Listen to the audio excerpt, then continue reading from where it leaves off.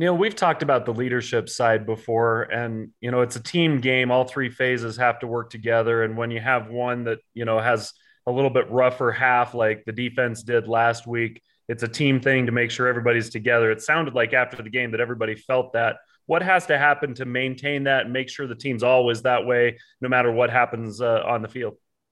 I think it's probably accountability during the week, making sure that everyone's on the right page and not taking the team for granted.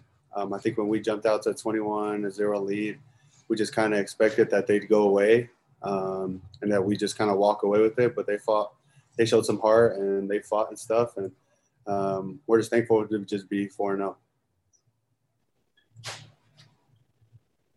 You guys did have a lot of success offensively, Neil, and that had to be fun. I mean, you didn't get as many possessions, but when you score touchdowns in 5 of 8 possessions, and the last one you kneel it out at the end, isn't that about what you hope for as an offense? Yeah, exactly. We wish that we would have had the ball a little more in the second half, but we were able just to put it away with another drive to kind of put the game away like we did with Utah and Arizona State.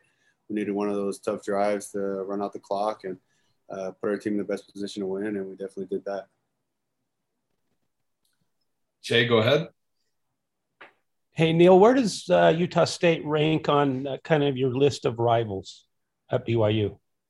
I don't know. A rival, I guess, to BYU fans. I've never seen Utah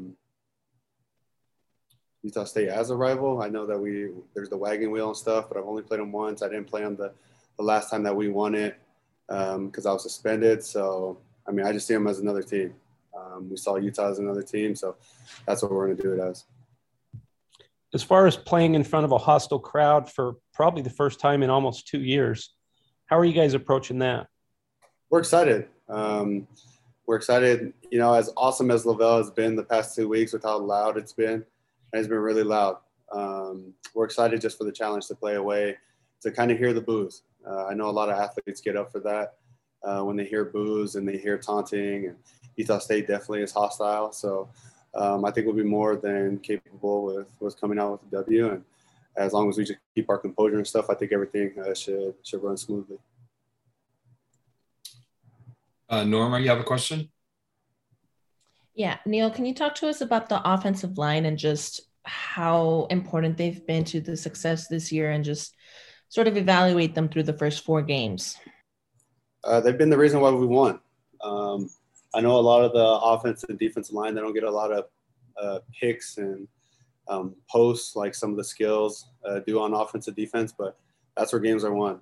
And they are won literally because of them. You saw in Arizona State and Utah, we couldn't get the passing game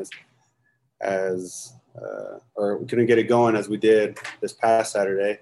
So we were able to run the ball and find certain lanes Tyler was able to hit, and it's all created because of them. So I know this past Saturday they took a lot of pictures of the big fellas, and the big fellas were able to post it on their Instagrams and stuff and feel the love as well. So, yeah.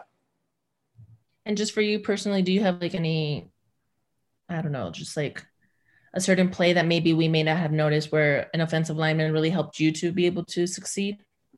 I think if we catch a pass, I think every time we catch a pass, that means that the quarterback's getting enough time to throw it. So I think I'll look at that as any type of play. We've got time for one more question. Mitch, you want to go ahead? Yeah, Neil, earlier today, your coach, Aaron Roderick, commended you for how hard you practice, saying that you're one of the hardest working guys he's seen in practice before. Where does that come from? What makes you just, buy into the grind and work as hard as you can every single day? I think I just started taking it more serious just as years gone by.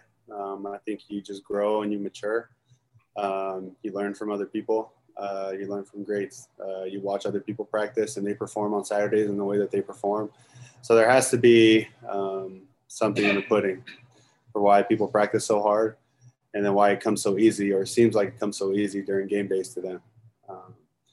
So talking with some of the guys that went drafted or undrafted and them talking about some of the NFL guys that they've met or watched certain people that I've played with since I've been here, that's kind of been pretty much it.